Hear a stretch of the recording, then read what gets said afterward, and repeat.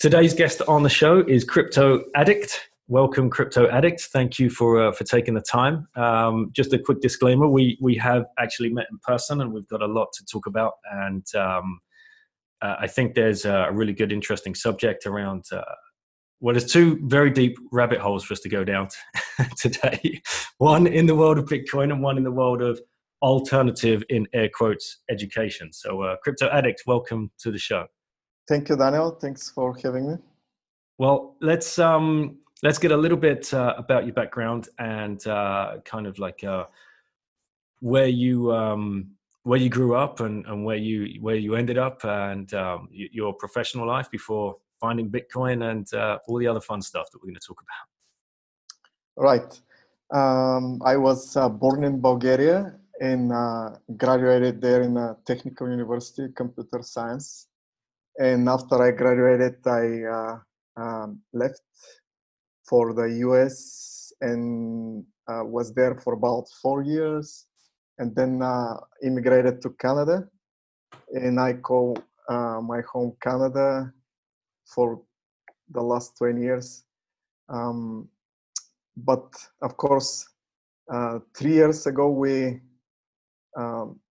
started traveling with my wife, and everything kind of changed. So for the last 3 years, we've been on a lot of different places now. Then my background is in software development. I worked for about 18, 19 years in that. Got to a director of technology for a small software company, but quit that when we started traveling. So that's the short story of it. And what was the kind of decision to quit everything and start traveling? It was mostly the like 9 to 5 cycle and going to work, not having time to do other things, trying to earn as much income as possible to live comfortable life, but no matter how high you go, it's the same thing. You spend everything. Vancouver is a very expensive city. So yeah, we kind of sit down with my wife and talked about it, and it's like I realized that that's not what we really want to live that way. Yes, once you have the comfortable life and you achieve some things and you start thinking about other stuff, and it's not as simple as, oh, I need income to live, right? Then it gets more about other things in life, and it was simply unsustainable to live that way. For us, at least, we don't want to do that. Did you have any kids at this stage? Yes, we did. I have a 10-year-old son. Actually, he turned 11 just this month. Yeah, he was, when we first started traveling a bit, he was like 2 or 3. But when we left on our world trip, he was 7, I think. Right. So this is why we connected so well when we met each other, because we have pretty much the same story. I came to the same realization that I was on the hamster wheel, and no matter how fast I was running, I was like net zero at the end of each month. And, what was the point? For me, right. I read The 4-Hour Workweek by Tim Ferriss, which absolutely changed everything that I believed and made me realize I was living this deferred lifestyle. So if you look back now then, and you've come to the realization that you want to, and by the way, it's never 9 to 5, right? It's way more than that. That is so true. So true, especially if you're in some positions, there are nights and weekends and all kinds of things like that. Yes. And not to talk about the stress, you have to pull back and say, I'm gonna drive myself into the grave if you keep going. Sometimes, especially in North America, it's very competitive, and people work a lot more. Europe you can have 6 weeks vacation, where in North America is only 2 weeks, and a lot of other stuff. Corporate life, it's crazy. So you sit down with your wife. You've come to this decision, like this isn't the life for us anymore. Even though you've built what many would perceive to be a very successful career, like the epitome of success, right? You're director of a company and probably living in a nice place in Vancouver, an expensive city. Yeah. Huge decision to. That's right. It was huge, and to tell you the truth, my wife was the instigator of it. She reads a lot. She thinks a lot about different subjects, and she gives me that information, and then we discuss it. And she instigates a lot of different things that we discover or talk about, and then I get into it. Yes, it was a huge decision. It was scary. It's not easy. Many people want to do it, but don't take action. But we decided that we don't have that much to lose. I mean, you can, with my profession and specialty, I think I can always find a job anywhere I go. I have that trust, and needed a change. And it was we talked about education and what we're going to do with our son. And I was very convinced that I want an alternative education for him. And my wife did a lot of research. And we were talking about it. What about the future? What if he wants to go to university and all of that? And in the beginning, like my wife was a little bit hesitant, and she's saying maybe we need to set it up in a way that he can go to university and can succeed. I was more in the thinking of he will do anything he wants if the alternative education is what I think it is. It will he might not even need to go to university. Things are changing so fast. And to tell you the truth, over the last 4 or 5 years, I think that is confirmed for me for sure. We're gonna talk about the schools later on, but yes, I'm convinced that people not only need to educate their children in a different way, but also finding jobs, and the way we are going to work in the future is going to be very different. I don't know if you heard that, listeners, but a huge rabbit hole just opened up. And we are going straight down there because we both have experience in alternative education and choosing different paths for our kids. And it's very, very difficult to do because you are faced with this barrage of social beliefs and constraints around you.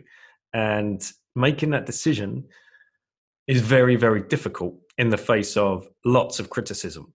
So let's ask you a question about when you decided to take your son out of school and take more of a active role in his education, and you started telling friends and close family, like, this is what we're doing. What was the response from most people? Most people naturally have the questions of what about when he grows up and what's going to happen? What about work? It's very interesting that most people have this notion of you have to have a corporate job. That's the success. If you graduate university and you get a corporate job, that's the success they look for. For me, things change so much that for me, that's the prison. It's not the success. But yes, most people have questions around that. And but from kindergarten, we started right from there. So we put my son in a Montessori school for kindergarten and grade 1, and then in the middle of grade 2 is when we left. So we started right from the beginning of his education to like Montessori is very different, and how kids get educated one-on-one, and they do things differently, and they're in groups of different age together. They teach each other, and like the teacher is working only with one or two kids at a time. At the other times, they can do pretty much anything they want. They can educate in different subjects. It's not strict, like one teacher giving the material to a classroom of 20 people, and they have no idea how it's perceived, right? Or what's going on, or how kids learn. It's so different.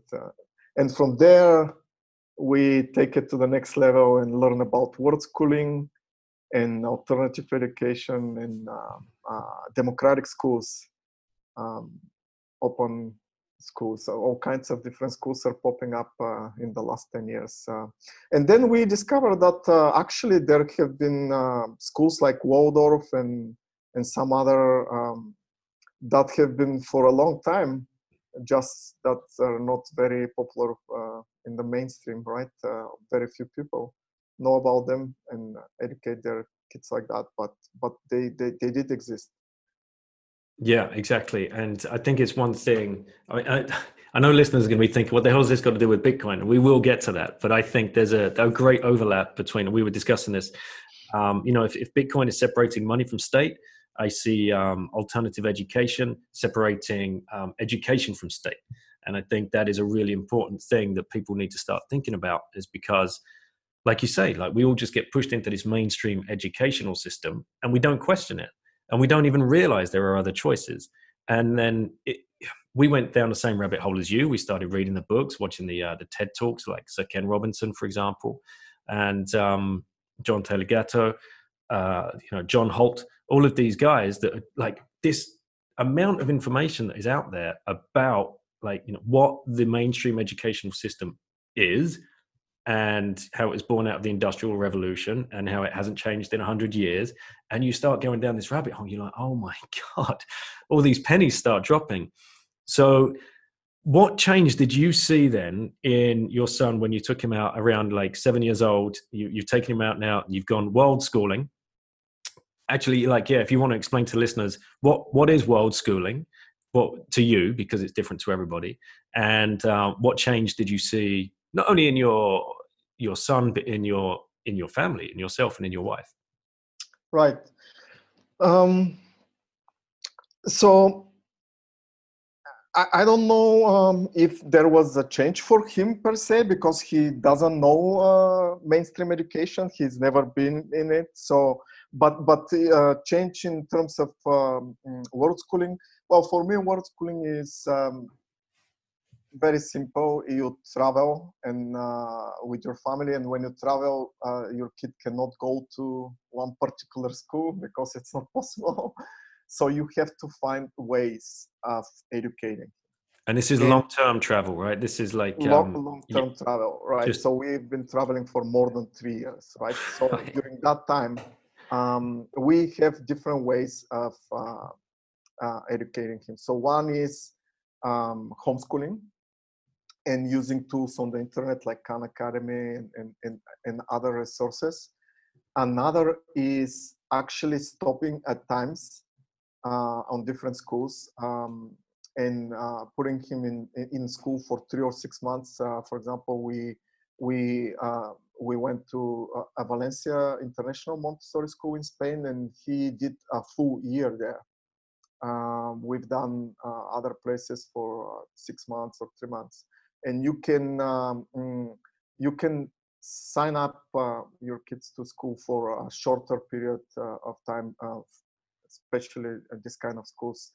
They are open to 6 months or a year or even less than that. Some of them, some require more. They need to have more predictability, so they like at least a year or something like that. But so that's the other way we do. And then the world schooling is going to places where there are communities of similar families and kids, where they get together. And there is no school, but there are a lot of other activities, like where we met in Spain on the coast. and you can basically sign up for these different activities. So my son was learning Spanish, art classes. They were doing pottery, tennis, a lot of different classes, skating in Spain. It was it's funny, but yes, he basically for 3 months attended 7 or 8 different classes that were interested in putting him on, and that's a different aspect of his education. And every kid is different, but my son is very curious, very interested from very young age, like 2 or 3 years old. He's fascinated by insects and marine life animals. So he decided at 5 years of age, he's going to be an entomologist. So it's very funny, but of course, when he is growing up, he's getting into other things, biology and engineering and other sciences, and he's doing research on his own.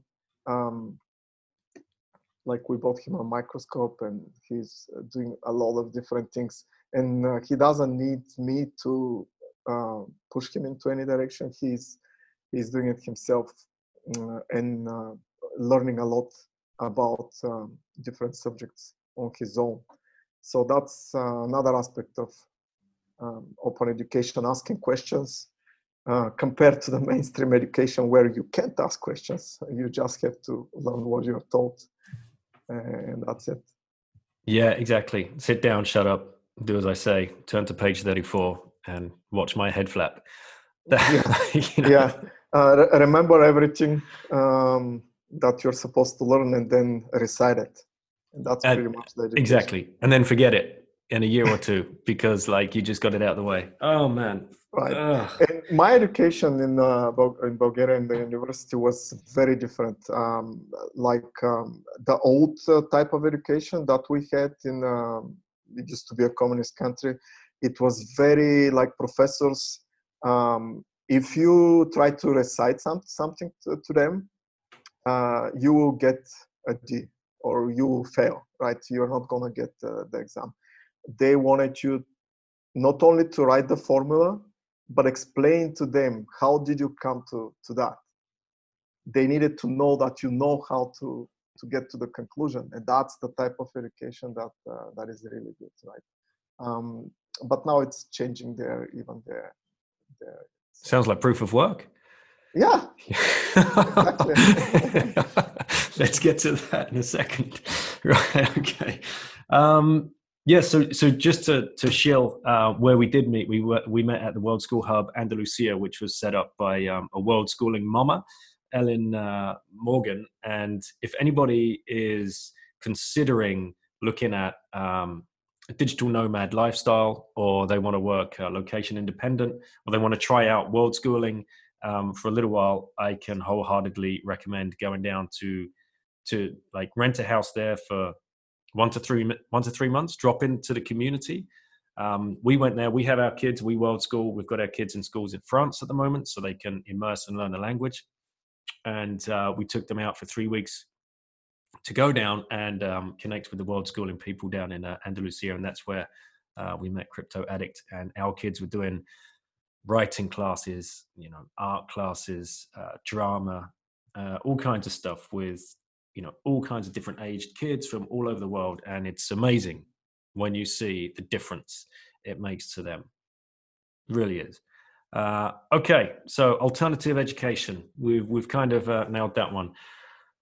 How then did we come to Bitcoin? What was the journey into Bitcoin for you? For me, I've always been interested in technology. When I was in the university, I think the second year, I learned about the internet, and I was fascinated by that. I was sure I'm gonna end up working in that field right there and then. The first year when I learned about it, I signed up for an email in the university. They were giving you access to the internet and to email. I bought a computer, and with a modem, I was like connecting to the university's internet. And from there, I went to CNN.com and waited for 3 minutes for the page to load with pictures and everything. And I was like fascinated by this technology. What year was this? It was 1990, I think, or Wow. 1991. Wow. Okay. 91. Yes. And then, Was it still under a communist regime at that point in Bulgaria? no, 89 is when everything changed. Wow. 89. Imagine that then, because you wouldn't have had, if that regime hadn't have changed, surely that wouldn't have come into the universities, the internet, or would it? I'm not sure, to tell the truth. I don't know. Wow. But I think so. I think it would have still been there. But yeah, things change overnight, and I was into that as well, democracy and all that. Then it took me many years to realize that it's not what I thought it would be. live for a little bit the American dream, which, not to say there are no opportunities. There are huge opportunities, especially if you're coming from other parts of the world. But once you take those opportunities and you get to the next level, you start to learn about how things work in the US, and you go to the different conclusions. It's not what you've imagined when you watch movies and all that. But I lost my thought. We were talking. Oh yes, so I started working with the internet. All my 18, 19 years of working with different companies have been building a software as a service, pretty much. And I don't remember exactly at which point, but I think it was 2014 when I discovered Bitcoin. And it was the same aha moment as the internet for me. I was trying to understand what it is. I heard about it. And the second time I heard about it, I thought, oh, I have to learn more about this. And I was interested more about the technology in the beginning. I found Ethereum website when they were just starting it, and was just learning about the technology. It didn't come to my mind that I should buy some Ethereum at like 20 cents or whatever it was. I totally didn't get it for some reason. At that point, I was just learning about the technology, mostly Bitcoin, but I was interested in Ethereum because of the smart contract capabilities and all that. Of course, after a few years, I understood actually what Bitcoin is, and then I changed my mind about all the other coins. We can discuss that if you want, but only at 2015 some point is when I got into it and actually bought some Bitcoin. And so, yeah. What was the first buying experience like? What was around in those days for you to use? For me, it was not that hard since I come back from technology background. I've learned about how to do things. The one aspect I didn't know a lot about was security and the whole like everything around how Bitcoin is secured and all the concept behind it. I didn't know about that. I've never learned about this. And it's totally different. But and that's why the first wallets that were on the internet and very insecure, like software wallets and all that, I had some bad experiences with that. I think I lost some Bitcoins in one wallet. Then showed it to my brother-in-law, bought some Bitcoins for him, put it on a wallet, send it to him. Wanted him to learn about it. He got into it. But yes, after that, try to learn a lot more about how to secure it and learn about hardware wallets and nodes and all of that. But I'm still far away from really being into it, like having my own node and all of that. Although I want to, it's a lot of time consuming. Well, it's difficult as well because you're traveling all the time, right? We've discussed this before. It's right. But I think there is a solution coming out there. A company called Nimblenode have been in contact with me, and they're talking about they're going to have some kind of service for people that are on the move all the time and can have a mobile node running, which sounds very interesting. So keep an eye out for those. I'll let you know Yes. if I find any more out. So what led you down to the trading aspect of Bitcoin? Because this is what you're known for on Twitter, and Right. creating strategies around trading. And you've got one foot firmly in the hodl camp and another foot firmly in the trading camp. So you must watch the Twitter tennis match go on between hodlers and traders and think, okay. That's right. It's very, very interesting and very fascinating. And it's my own opinion, but I still see that many people in the Bitcoin community that know a lot about Bitcoin. I'm not talking about people that don't know about it. I'm talking about people that know about it. They still are in this peripheral thinking of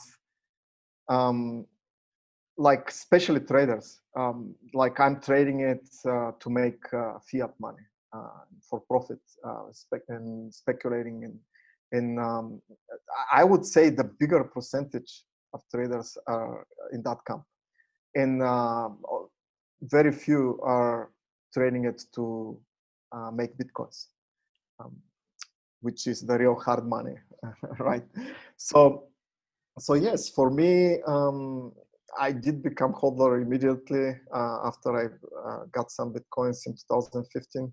But then I've been interested in trading for many years. I started trading back in 2001 in the dot-com bubble. Been trading stocks and options and futures for many years. But after I discovered Bitcoin, I've never traded stocks again. It's only Bitcoin derivatives, futures, and options right now, and I really love it. So there are so many aspects about it. It's unbelievable. Like you said, separation of money and state, and for me, giving you the freedom to own your something that you own it, like your money in the bank are not yours. That's the first thing about it, and then the freedom that it gives you out of that. And I'm libertarian at heart, but if you think about it, the trading aspects and the decentralization aspect, it's unbelievable, because what I'm really interested in is being able to trade on decentralized exchanges. The centralized exchanges have a lot of shortcomings. Of course, we've come a long way trying to remove banks out of the equation, but we want to remove the centralized aspect as well, because if you hold your Bitcoin on a centralized exchange and trade it, there is a third party risk there. So you never know what's going to happen. We had so many hacks and everything. I pretty much don't hold any Bitcoins on any exchanges except the one I'm trading on.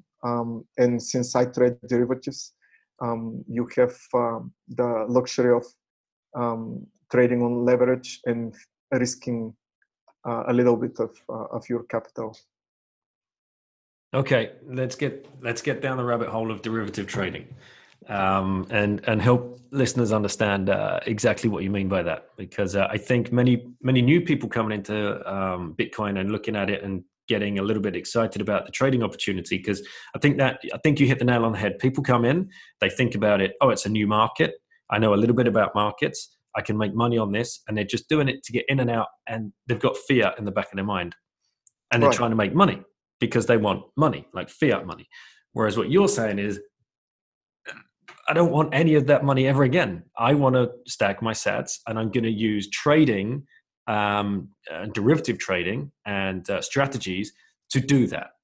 So, how are you doing that? What kind of techniques are you employing?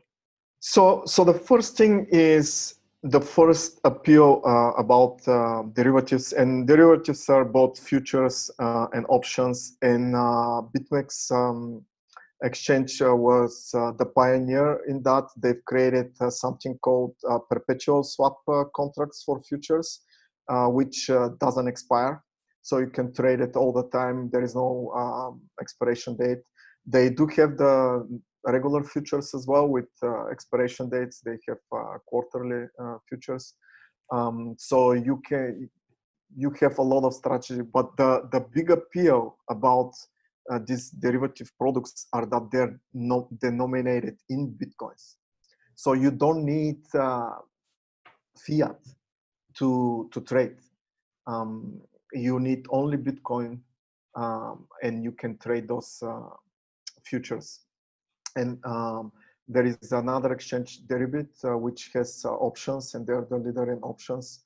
Of course, we now have the CME and BACT for institutional investors, but they're far away from mainstream. I mean, I have friends that trade from hedge funds millions of dollars, and they can't get the position they want in these exchanges yet. So we're really in the early days. But talking to them, the infrastructure is getting built around those exchanges. So BACT and CME, they need a lot more infrastructure around it. And Wall Street is very interested in this. They're getting into it, but it's gonna take time. So for now, is the Wild West exchanges that we use, like BitMEX and other Bybit, Deribit. But the big appeal is that you hold your funds in Bitcoin, you trade them, and you make Bitcoins when you make profit on just trading. And there are a lot of strategies. You can do market neutral strategies, arbitrage by using the futures premium. Futures have premium when they're for, let's say, for 3 months in the future or 6 months in the future. You can do that. You can sell options for premium to capture the premium. Of course, you can do directional trading as well, which I'm doing a little bit of. Trading is hard, though. It's not for everybody. Very few traders make it. It's really hard, but you can be conservative because if you understand what sats are and Bitcoin and what they can bring for your future, you are very conservative in trying not to lose them. You're so right. It is very difficult. It is so hard to even start to understand. You know, like an option, for example, is pretty difficult to understand. What would be like the quick overview of like an option for those people that have perhaps not really heard of the concept before? Right. Options are a little bit different than futures. So option gives you the right to purchase the underlying asset, and they have expiration dates and premiums. Not many people actually buy them to be able to purchase the underlying asset. They're more using them to capture the premium. So if you have the underlying asset and you are selling the options, is what Wall Street, how they make their money. People who are buying it are more on the speculative side, waiting for some kind of an event or something to where the asset will jump a lot and the option premiums will increase. However, the way Wall Street created them for, it's totally different. They sell them. That's the primary reason for options, is selling the premium to capture that premium and limit your risk. So yes, and futures and the leverage, there are incredible leverages in cryptocurrencies. So you can trade up to 100x leverage, but of course, not many traders do. That's just insane. However, the leverage is really important too, if you know how to use it. Most traders use like 2 to 3, maybe up to 5x leverage. But what that gives you is risking less of your capital and trying to make the same income that you desire. So that are the two biggest aspects for me: being able to not sell your Bitcoin to trade, and using leverage to risk less of your capital. So. Okay, and I've also seen you tweeting about a strategy called a risk reversal, which few people might understand. Like market neutral strategy, or risk reversal? You mean like when the mean reversion is what you? Yeah. Yes. Yes, so the mean reversion I use a lot of times when the asset has these huge runs, especially in the cryptocurrencies. We've seen them in 2017, this blow of a bull market. You can use some of these tools to capture a lot of that. For example, on the top, when Bitcoin was 20,000, very close to $20,000, the futures had $3,000 premium. And when you look at the longer term charts and you see the price running away from the moving averages, like long term traders know that eventually they converge to each other. It doesn't mean that it's gonna crash back down to the averages, but they do converge at some point. So you can do a lot of things with that, mean reversion strategies, and try to capture the premium of the futures, as well as the fact that it's going to come down and eventually meet with those moving averages. So there are a lot of different strategies that you can utilize as a trader. Many people stick with one. Whatever works for them, maybe two at the most, but yes, there are many different ones. I'm very interested in arbitrage and neutral market strategies, where you just collect the. I wanted to mention something else. So other than premiums in futures and options, you also have something new with the, well, it's not really new, but something in cryptocurrencies where there is funding.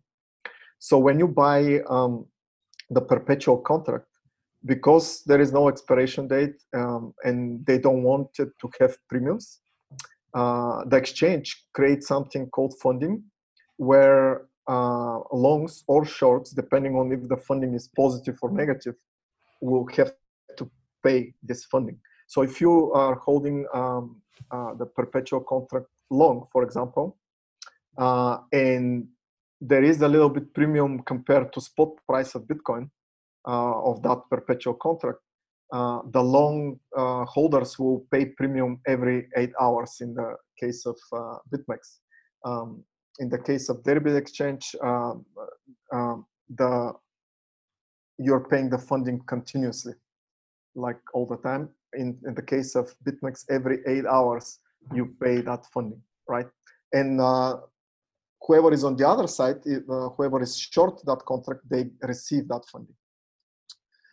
So the exchange doesn't really get any of that money. It's supposed to be peer-to-peer contract, so the exchange doesn't ever own any contracts, or it's not involved in any way.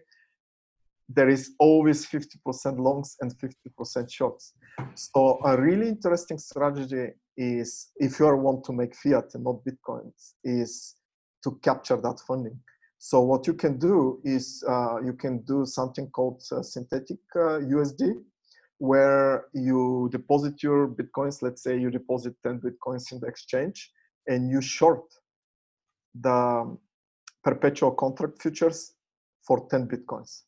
So what you're doing in essence, you don't have any risk in terms of fiat. You can't lose fiat, like you can't lose US dollars, because you have your 10 Bitcoins and you're short 10 Bitcoins. But what you do is you capture the funding. Every 8 hours, you get paid that funding rate. And sometimes that funding rate goes up to 0.37%, which it's a lot. Like annualized, some years you could make between 20 and 30% just by capturing that funding. I hope all the mining companies are listening to this. This is... Oh, they do. They right. do. Oh, yes. Miners are using futures to hedge their operations for sure. Yes, that's their bread and butter. So it's just that I was talking to JP Barrick the other day, and he was telling me about all of the new companies that are coming in, like the huge companies like BP and Shell, and he was saying JP Morgan Chase are mining Bitcoin. So I mean, those kind of guys, they're going to understand this market. But what other companies are going to come into this space and start utilizing mining as a way to capture an extra revenue stream? But are going to need like the skill set of somebody like yourself to come in and manage that book. That's right. Power companies. I just read an article the other day that a New York power company is mining Bitcoin. They're making a lot of money. I forgot exactly the number, but it was big, and they put a lot of miners in their power plant and use the energy they generate to mine Bitcoin. So yes, it's growing in a big way. It used to be China as the main source of mining, but a lot of new mines were created in US, in Canada, in a lot of different places around the world, like water power plants, solar power plants, and a lot of this kind of power, renewable power can be used to mine as well. And like you said, Wall Street, what they post, and Jamie Dimon and all kinds of other talking heads on TV, they're always against Bitcoin, but behind the scenes, they are getting into it big time. It's just you can see it. It's really amazing when you see them come out and FUD the whole thing, and you're like, you fuckers. You're just trying to suppress it. You're just trying to keep the fear out there, and all the while you're just building it out. You're mining your own coins. Yeah. Okay. Well, this market is going to explode. There's huge potential here. Huge. There is, and many people are still questioning it, and I understand. Like in my mind, I ask questions myself, but the huge aspect around Bitcoin is the scarcity, right? And people don't really realize what that will do. Right now, we have these bull markets and bear markets, and when we have the bear markets, and especially now, like people's emotions and how they invest in the stock market and in crashes, you know what happens, right? They get crushed. They moms and pops always get into gold or stocks at the top, and then the fear selling at the bottom, and the professionals are using that. But what people don't realize is many things about Bitcoin just as another asset like gold, and they compare it to gold very often. or like stocks or other assets, right? And what they don't realize is, yes, there are these bear markets, but what is coming in amount of fiat that is going to try to get into this market, it's gonna be unbelievable. It People will not be able to buy one Bitcoin. It's not gonna be possible. But right now, it's the opposite. They're scared to buy it. It's like what? It's $8,000 or something, and especially with this market crash and the virus and everything, like they don't realize that $8,000 is not a lot of money, but 44 millionaires or something around the world cannot buy one Bitcoin.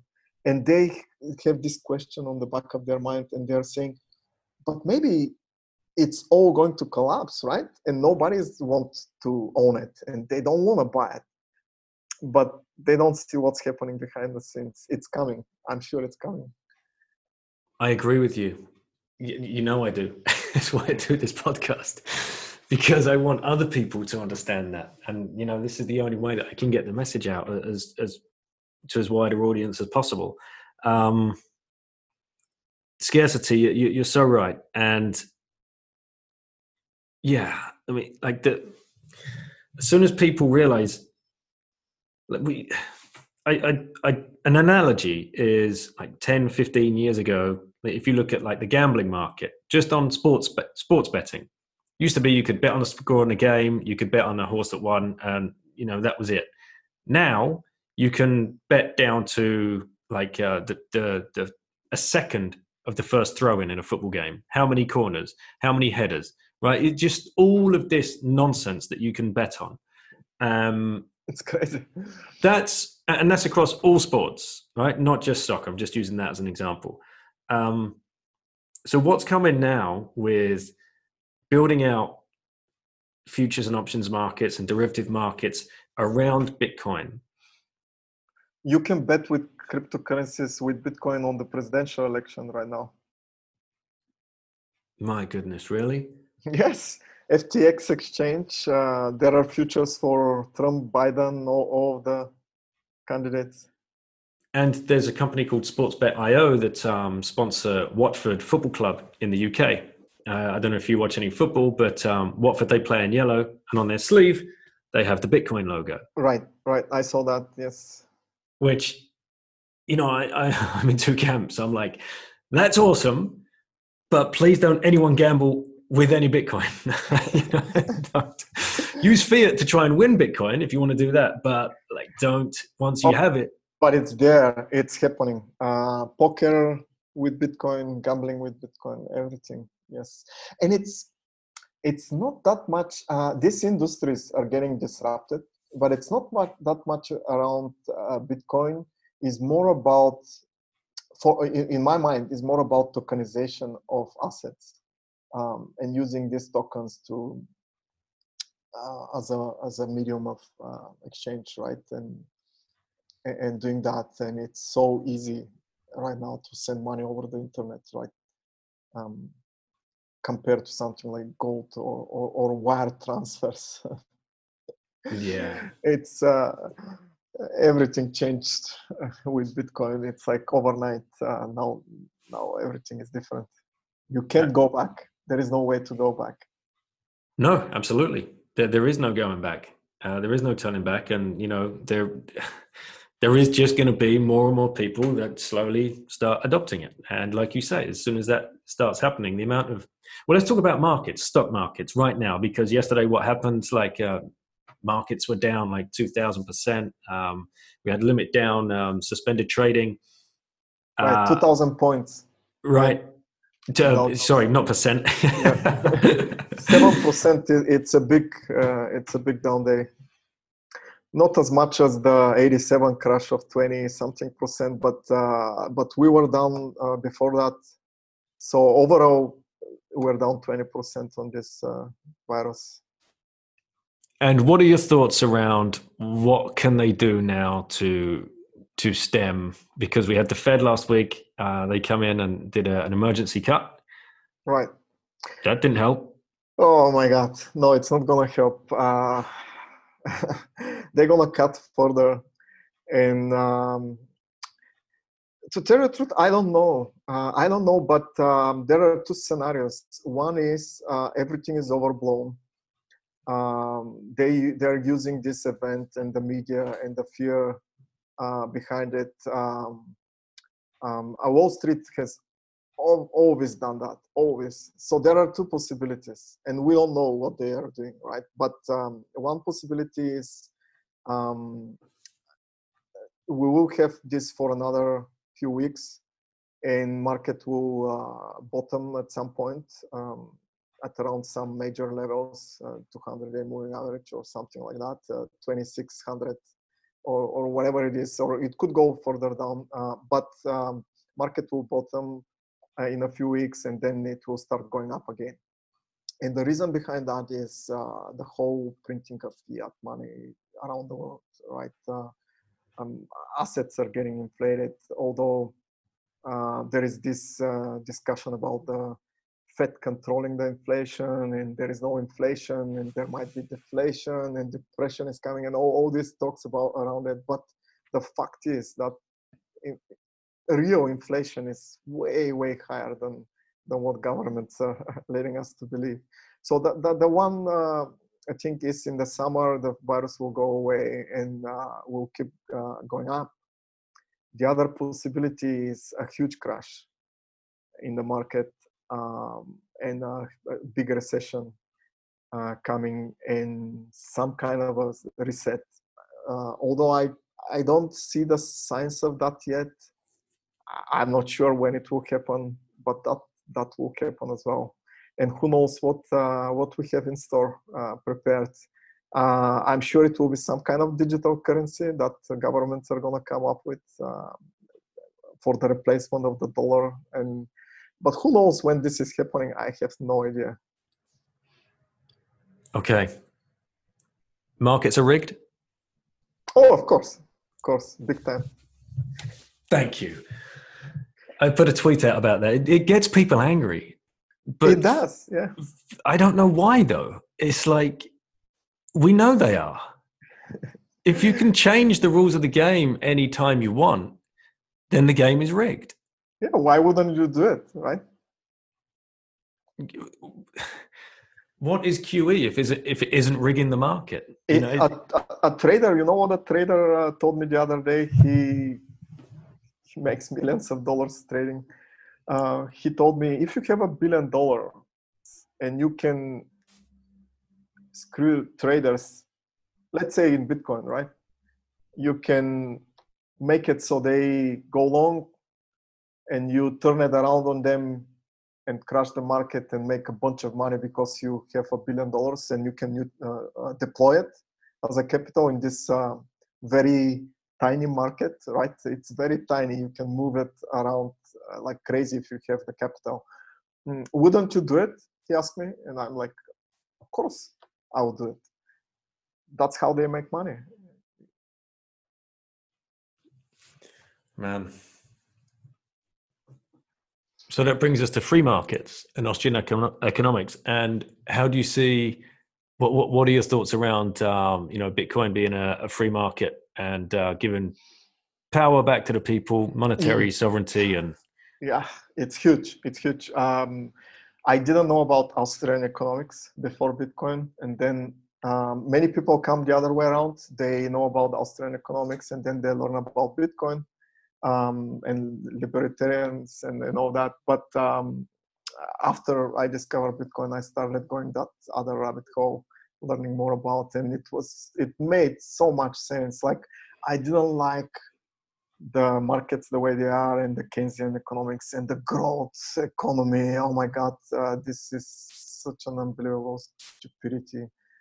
Like producing so people can consume. I'm so against that. It's like crazy. And if you're not growing, that means the economy is not good. I hate that as well. But yes, it's so related. Like I could just say that Bitcoin was created out of the cyberpunks and the Austrian economics and the libertarian people. Everything, all of that is connected. The mindset, the thinking behind it, it's the same.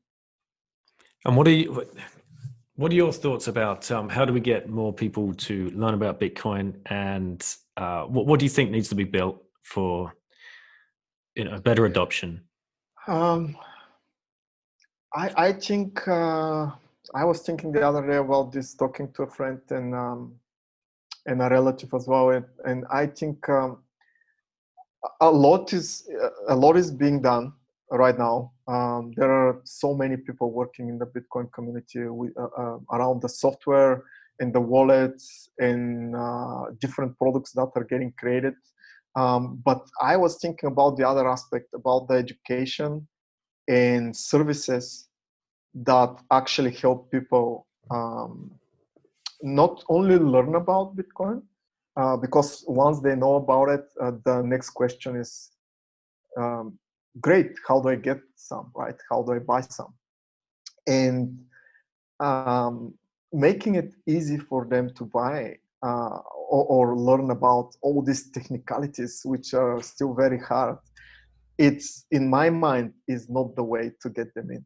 In my mind, we need to create services to help them with that. So build businesses around that, right? Help people buy the Bitcoin, secure them into their hardware wallet, show them, teach them around it, but do it for them. Don't let them figure it out themselves because we made it easier on them to do it, right? And let them have to figure out everything themselves. Actually create some services, some businesses around doing it for them.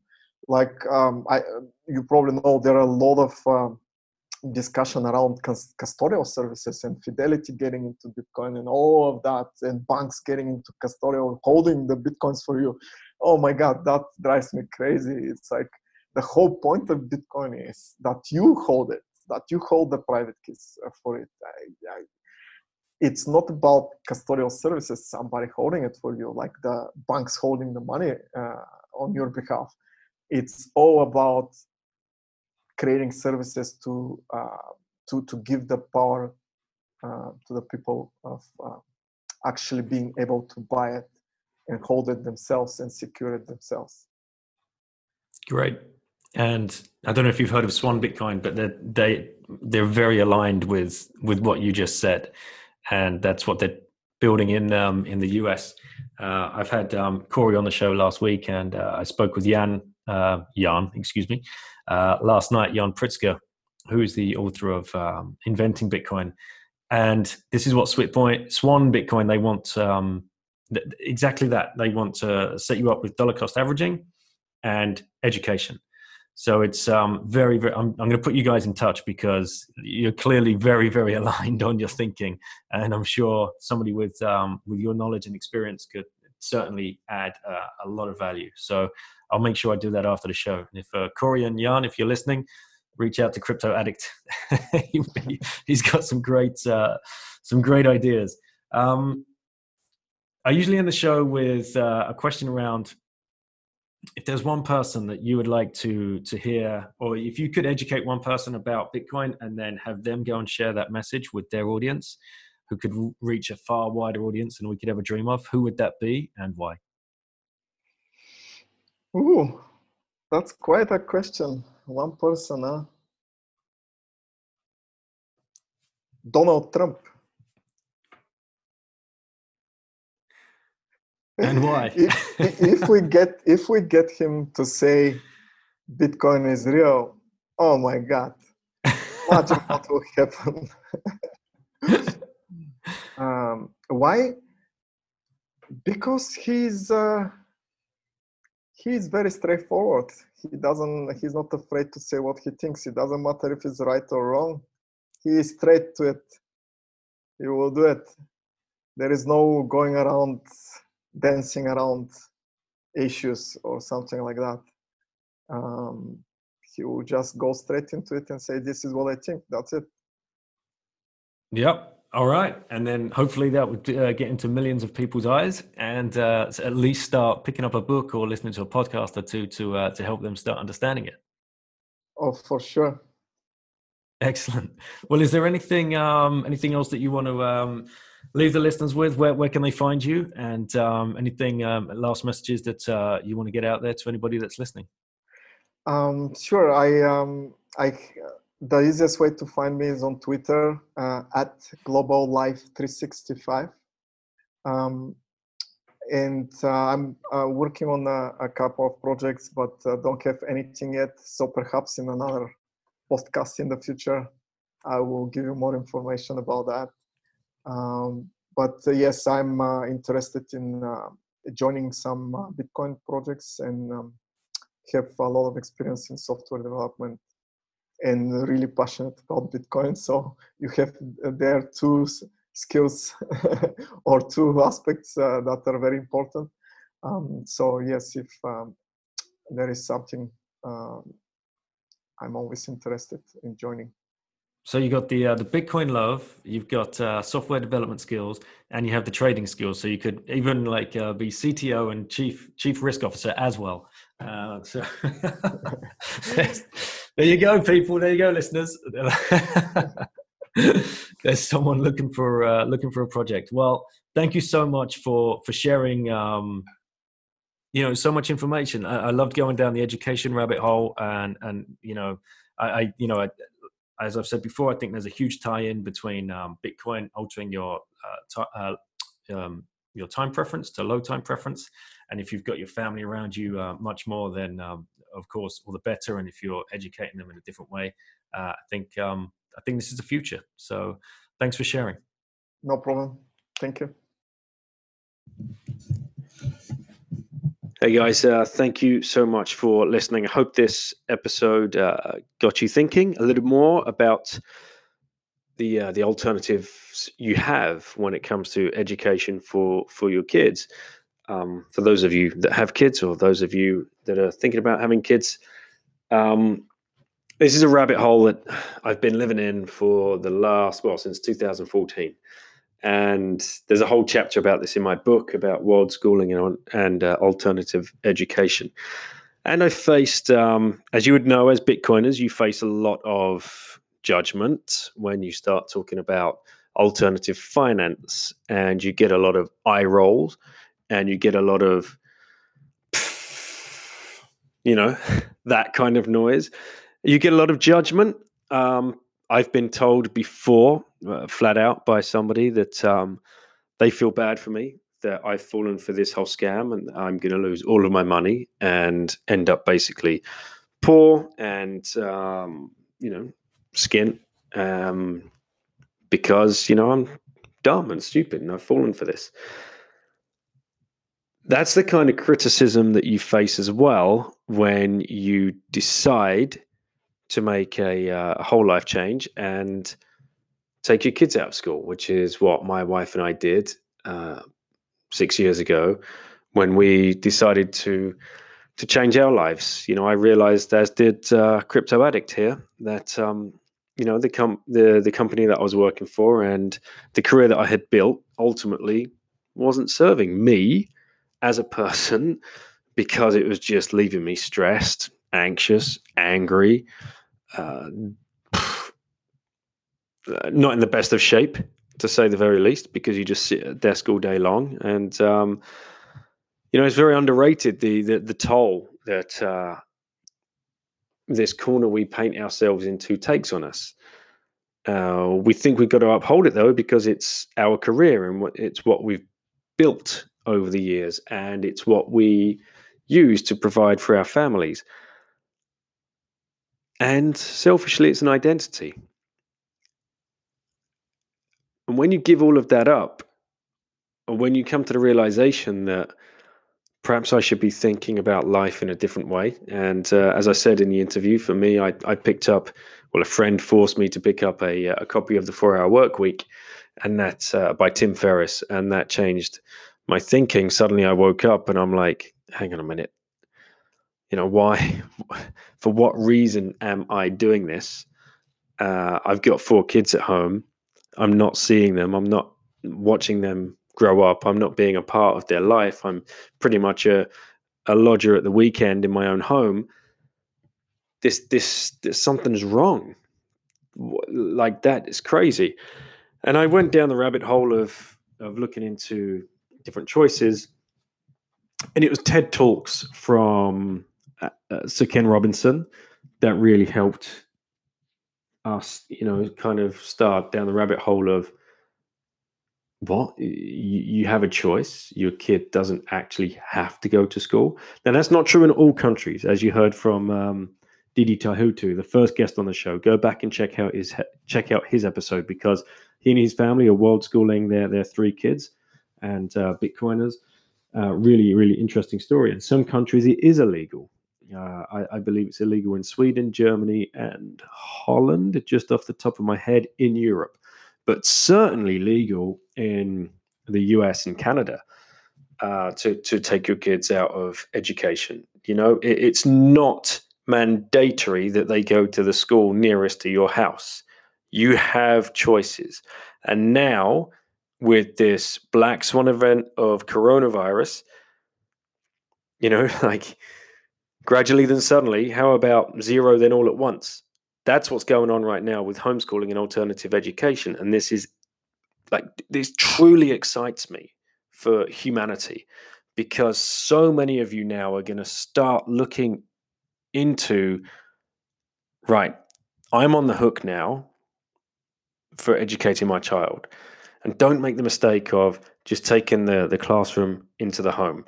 Don't forget, you thought school sucked. It still does, by the way. It hasn't changed in 150 years. It's shit. Dwell on that. Don't bring that into the home. What is available to you is a shit ton of resources online that can help you and help your child interact with, whether it's courses. Go to Khan Academy. That's like the number one. Khan Academy. Watch Sal Khan's TED Talk. Go to my website, princesoffthegrid.weebly.com. That's the blog that we built when we were traveling around the world with the kids for 3 years. World schooling, homeschooling, unschooling, whatever you want to call it. There's 3 separate rabbit holes for you, which I'm going to start exposing as this plays out. Go to that blog, because on there, under the video section, or homeschooling section, it might be under the homeschooling section, are some of the TED Talks that helped unlock our thinking and help us get to the realization that you can take control. This is sovereignty of your child's education. And the stuff that they're getting taught at school is pointless for the most part. Pointless, rote learning, fact remembering dates, remembering events that are specific to the country you live in, so they're biased. It's another way of building nationalism within the educational system. Believe me, I live in France. I see it. I was brought up in the UK education system. Like, the stuff you learn in history is all about how Britain was great and how we won the day and how we are the greatest nation that ever lived, and how the sun never used to set on the British Empire. All this kind of bullshit. How does that serve any of us in later life? And don't think homeschooling is that. Don't think homeschooling is sitting down to teach the STEM, like the science, technology, languages, and mathematics. Think further afield, and in fact, let your kid lead the way. Your job as a home educator is to get out of the way. And as soon as you see something spark in them, whatever it is, just help nurture that. I mean, today I was out. I rigged up a bit of a shanty greenhouse with my 9-year-old son, and then planted some seeds. And for him, that was amazing. And we got to learn about, fertilizer, the different shapes and sizes of seeds, how a plant gives off seed, and how that becomes a seedling and why we have to give it water and why it needs to be in a greenhouse at this time of year. That's education. It's not sitting down doing 2 times 2 is 4 and etc. Of course, it's important that you do stuff like that, but there are 100 different ways that you could do that. Counting the seeds, for example. But I'm ranting. Excuse me, listeners. There's going to be more on this as it unfolds, because what's happening right now is everybody's getting pushed into this uncomfortable position where they think that they've got to be their high school teacher. You don't, and don't become that, because that is what you despise, and that is a negative feedback loop. Because as soon as you get disengaged kids, you're going to start screaming at them, and they're going to start listening, and then you're going to start feeling bad about yourself, and then you're going to start saying, I knew I couldn't teach my kids, I was always dumb at school. All of this shit is so deep down programmed into our bones, because this is the system that we were brought up in. Sit down, shut up, do not question, listen to the authoritar at the front of the room. Yeah, it doesn't work, and nor should it work. Your kids should be able to challenge you and ask you a question without you losing your shit. Right? That's just that's the way it should be. And that's the way we need it to be. It takes a lot of patience. It really does. But take the pressure off. Try and... It's so difficult. It really is. Especially if it's not a decision that you've, consciously made. Go and check out the TED Talks. Go and read up on some books. John Holt has so many books, Holt. Go look on John Taylor Gatto, some of his YouTube talks as well.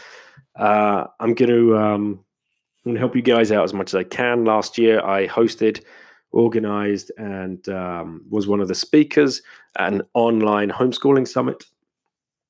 I personally interviewed at Sir Ken Robinson and Dr. Peter Gray as well, among others. There were some amazing interviews on there. We're going to release every single one for free.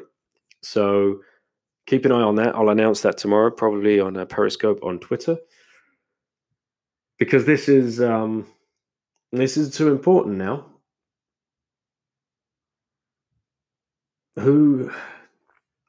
Coronavirus, this thing's going to change so many aspects of our lives.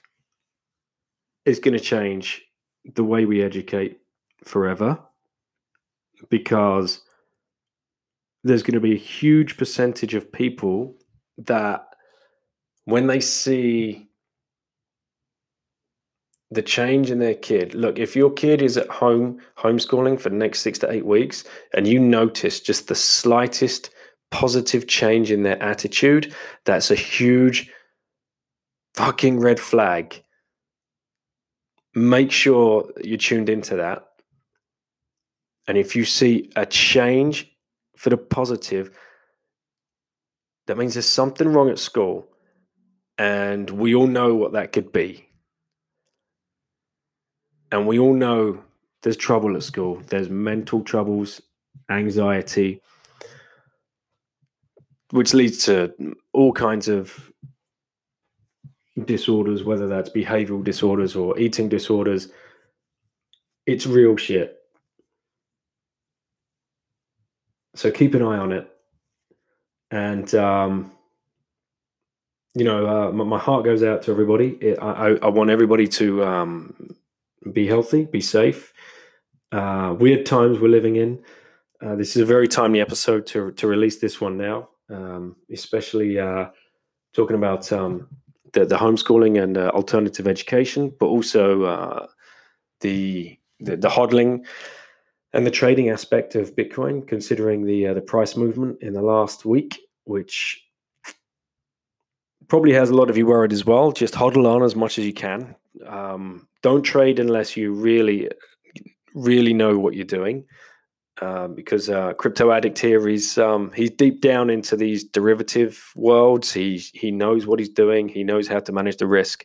He knows what he's happy with, and he's doing it to not to score more fiat. He's doing it to try and add to his stack. So yeah, be really careful. Reach out to him on Twitter. I'm sure be happy to follow him on Twitter because he's always putting up strategies and letting people know what he's doing. I really want to thank Crypto Addict for coming on. I'm sure we'll do a round two at some point. And I want to wish all of you guys well. If you've listened to me rambling on, you can probably hear the passion in my voice when it comes to alternative education. It's because I've been there, I've done it, I've experienced it, I've seen the difference it makes. I've met hundreds of families. When you speak to these kids, when you speak to a homeschooled kid, you're like, oh my God, how are you 12 years old? The difference is just crazy. And especially for the North American listeners, I think there's a big stigma that goes around with homeschooling. It's not true. We broke down all of these stigmas on the World Schooling Summit that we had. Homeschooled kids are not weird. They're not unsociable. It's not for religious cults. All of this other nonsense that goes around it. I hope you get to check it out. I'll release the details over the next couple of days. If you want to support the show, just share it. Just hit the share button. Send it to your closest friend or somebody you think this episode might resonate with. That'd be the absolute best thing. If you want to leave a review, that's great. I'm not going to ask you to do that. I know that can be a pain in the balls, especially if you're just sitting on the train, skipping between podcasts. You're not going to sit there and type out a review. So it's a bit too much to ask for that. But if you can just bang a share button to somebody that you think would be interested in it and would get value from it, then you'll help me just reach another listener. And that's the state of play that we're at. Learn more about me at Princey1976. As I said, I've got my blog that I started when we were traveling was princesoffthegrid.weebly.com. I've started a website for this podcast. There's not much information on there at the moment. This is still a new project, but go find that at once-bitten.com. I look forward to the next episode, and please retweet out and share with your friends. More importantly, stay safe. Have a good week wherever you are, and catch you on the next episode. Thanks for listening.